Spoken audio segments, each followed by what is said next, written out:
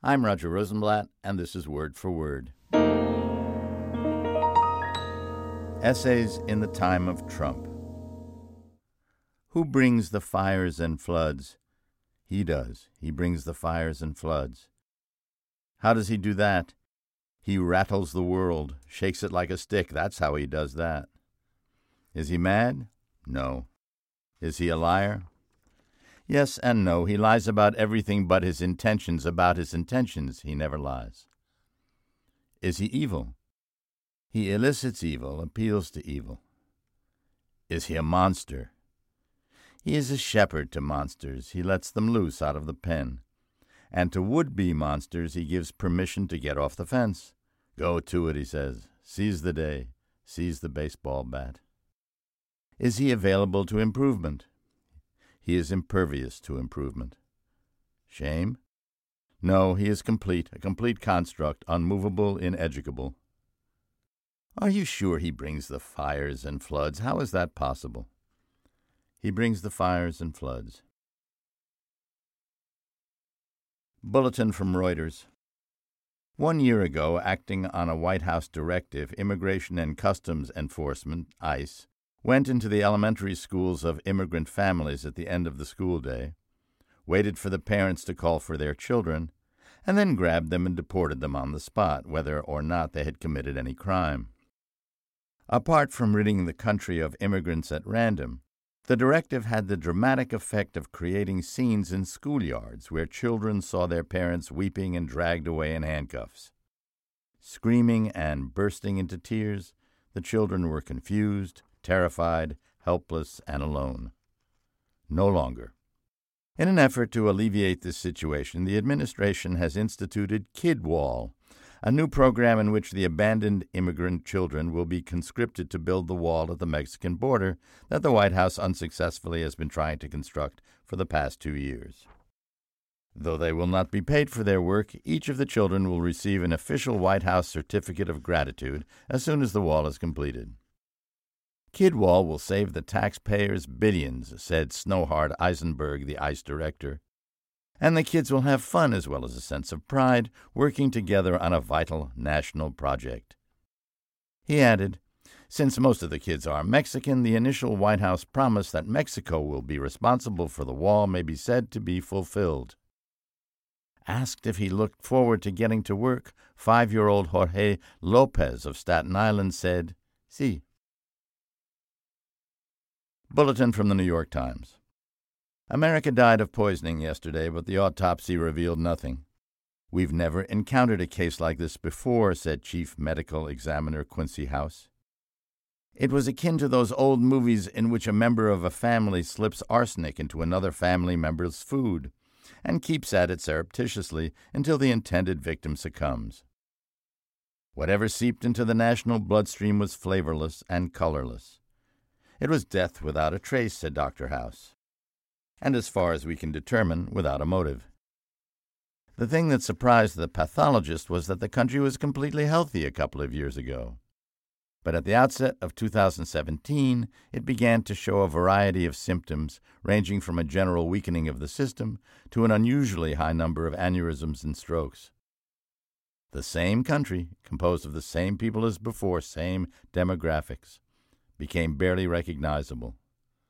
Pale, anxious, desperate, bellicose, raring to go at one another's throats. Death was almost a relief. The killer remains at large, though suicide was not ruled out. Let's have a parable, shall we? In a distant kingdom in an ancient time, a king announced that he would give his daughter in marriage to the man who produced what all the people agreed was the most incredible thing. This is a Hans Christian Andersen story. As the competition got underway, a modest young man stepped forward. He had created a wondrous clock, with each of the hours represented by figures from the Bible and other items of folklore and common knowledge. At 1 o'clock, Moses was shown inscribing the first of the 10 Commandments. At 2 o'clock, there was Adam and Eve. At 3, the 3 wise men. At 4, the 4 seasons. At 5, the 5 senses, and so forth. The modest young man presented his exquisite clock to the king, and the king was about to present the young man with his daughter. All the people in the court agreed that the clock was the most incredible thing. But just then another man appeared on the scene, a vulgar brute with cold eyes and a smile like death. From his hand dangled a huge sledgehammer. Without a moment's hesitation, the brute strode up to the clock, and with a single blow of his hammer, he smashed the intricate work of art to dust. Gone. The biblical figures gone. The seasons gone. The senses gone. The effect of this act on the king and the courtiers was dramatic and terrible. No one could believe his eyes. The king looked at the remains of the clock. Then slowly and sadly he took his daughter's hand and placed it in the hand of the brute. "Sir," he told him, "by your wanton destruction of something beautiful, you have truly done the most incredible thing. The most incredible thing." Dear E.B. White, can you tell me when we should use the word troubling and when we should use the word inappropriate?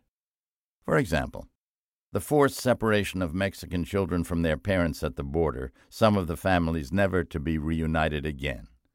Is that troubling or inappropriate? Or the death of a 7-year-old Guatemalan girl whose folks thought they were escaping certain death in Guatemala. Inappropriate? Troubling? The slaughters in Sandy Hook, in Parkland, no gun laws resulting. Inappropriate? Or the candidacy of a frat boy thug for the Supreme Court. Troubling? Inappropriate? Or the bullying of women in the workplace. Slap 'em around, threaten them, fire 'em, rape 'em. Inappropriate? Troubling? The English language is so slippery. Where are you when we need you, Mr. White? A flagrant racist elected to office in Mississippi. A Virginia governor in blackface. A pedophile senator skulking around the shopping malls in Alabama. Everywhere crooks and cowards in power. Inappropriate? Troubling? I find it disturbing. This is the 200th anniversary of Mary Shelley's Frankenstein, that may be said to have established the first true myth since the Greeks. Man creates man. Victor Frankenstein cobbles together a beautiful being out of body parts, mistreats his creation, and so the creation becomes hideous and murderous. He kills Dr. Frankenstein's fiancée. He kills Dr. Frankenstein. At the end, the monster is alone, a soulless murderer talking all the time and equipped only for destruction. He is tall and imposing and is known for the quality of his hair. He disappears into the universe. I think I know where he went. But he, in fact, is not the only monster. The doctor is equally monstrous because he brings out the monster in the monster. Those who know the book make a point of saying the monster is not Dr. Frankenstein, but Dr. Frankenstein is the monster. Don't tell me. I know a monster when I see one. Spoiler alert. The season's finale of Black Mirror contains graphic scenes of child murders and child molestations, as well as new forms of indirect genocide to immigrant populations, plus a record number of episodes involving the stomping of women, open bigotry, race baiting, mob rule, the terrorizing of gays, lesbians, bisexuals, and transsexuals, church, mosque, and synagogue shootings and bombings, murder by automobile in Charlottesville, suicidal stupidity as regards the environment, the deliberate neglect of the poor and the ill, also the murder cum dismembering of a Muslim American journalist, and a rare viewing of a bone saw. If you don't want to know about any of these things at this time, look away from the screen and turn down the volume. Oh, we neglected to mention a steady, pervasive sadness in the world, like a ceaseless murmuring. That is also in the season's finale. You don't understand. It could all go. It could happen to us. In a jiffy, in a trice, lickety-split, it could all go. We all could go. With a snap of the fingers, in a booth at the diner on a crosstown bus, looking as though we were dozing, but we're not dozing. Reading the TV schedule, reading the poetry of Marianne Moore, marveling at the steam rising from cattle at a burly cloud, the spasms of parrots' heads, the static turbulence of the moon or the rose, examining a bolt of fabric. like a bolt of lightning, we could go. Any day of the week and twice on Sundays. The head slumps to the chest like that of a 7-year-old Guatemalan girl. And we're gone. Poof. And all the interesting ideas and the funny stories and the inaccurate memories, especially of Disney World last spring, gone. And the opportunities, the moments of possibility, like figments of light in the crack of a closing door, gone, done, never to be retrieved. Do you know the meaning of never? Do you know anything? You don't understand, you stupid fuck. Let's everybody say I'm sorry. You first. I'm sorry. Now you. I'm sorry. Now you. I'm very sorry. Don't ham it up. A straightforward I'm sorry will do. You. I'm sorry. And you. I'm sorry. I'm sorry too. All together now. We're sorry. See here. A woman in Texas drowns her 2 children, explaining they weren't loved. She drowns them in a river. Drowning children the world over. Children drowning the world over. See here. An Uber driver in Kalamazoo shoots and kills 6 people at random while driving passengers hither and yon in Kalamazoo. Asked why he did that, he explained, a job's a job. He has a gal in Kalamazoo, zoo, zoo. See here, see here. Herr Gröning is about to bear witness. Oscar Gröning, 94, is about to confess that, quote, the events at Auschwitz, the mass murders, were known to me, end quote. He claims, however, that he only served a few times on the selection ramp, where some Jews were chosen for the ovens, some not. The rest of the time he worked in an office counting the money taken from the prisoners. Also the gold from the teeth. Though the price of gold fluctuates so frequently, it was difficult to pin down the amounts.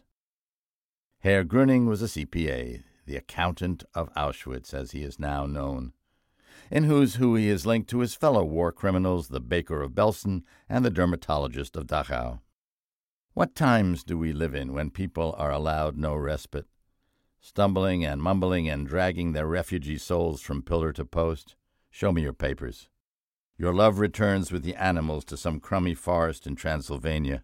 You embrace and weep. Your papers! One hears only the tones of the snow falling in Kivu, Denver, Istanbul. Sleep while you are still able to. Arrange your shoes side by side at the end of your bed. Spread your nightshirt on the coverlid. Fluff your My Pillow. Hide your head under it against a billion unthinkable abominations. Before you doze off, the world will have come up with a billion more doozies. Count on it. See here. A border guard in Tijuana bangs his El Destructo cigar. It's Cuban. On the desk as he shouts, what is to be done? These papers are forged. Here's where the stream in the meadow first shines through the fog, then ices over, right here. He brings the fires and floods. And the world's house is under water. The antimacassar is soaked through, the China canary drowned. Like a dragon, the risen creek pokes its head in every room, including the nursery. Water rises and rises. The recessed ceiling lights spark and fizzle like cancer. And the world's house is on fire. Orange fires in white rooms, a 5-alarmer. Sleep if you can, and dream of a manic cassowary 50 feet high with twigs in its eyes and blood on its teeth. Its wings are a travesty, black and meaty. Its claws could pierce the iron of a cruise ship. Yet it will appear as a Chinese butterfly as compared to the real stuff dreams are made of, that is, ourselves. Sleep if you can. I cannot. And he created Auschwitz. That cannot be. Auschwitz came and went before he was born. He created Auschwitz. The thing about Herr Gröning is that if someone at the top hadn't told him that, au fond, in his miserable little heart, he was not a mere accountant, but rather that he had the potential to become the accountant of Auschwitz, the grand exalted accountant of Auschwitz, with ribbons adorning his green visor and epaulets on his pocket calculator. Then Herr Gröning might have contentedly served as the CPA of the Bavarian Waterworks. He might have been merely a would-be monster.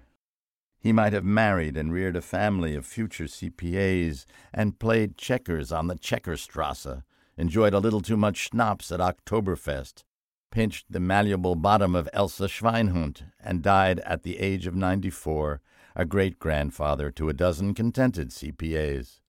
But the one at the top, working through minions down the line, of course, told Herr Gröning he had more in him than simple CPA-hood. He was capable of rising in the ranks. The one at the top detected a mischievous, ambitious imp inside Herr Gröning that said to him, "Oscar, you are destined to be the accountant of Auschwitz. What do you make of that?" And Herr Gröning, stupid and susceptible, said to himself, "Why not?" He wasn't born an accomplice to murder, but the one at the top saw greatness in him. He was promoted. A woman sits weeping on a bench in the village square.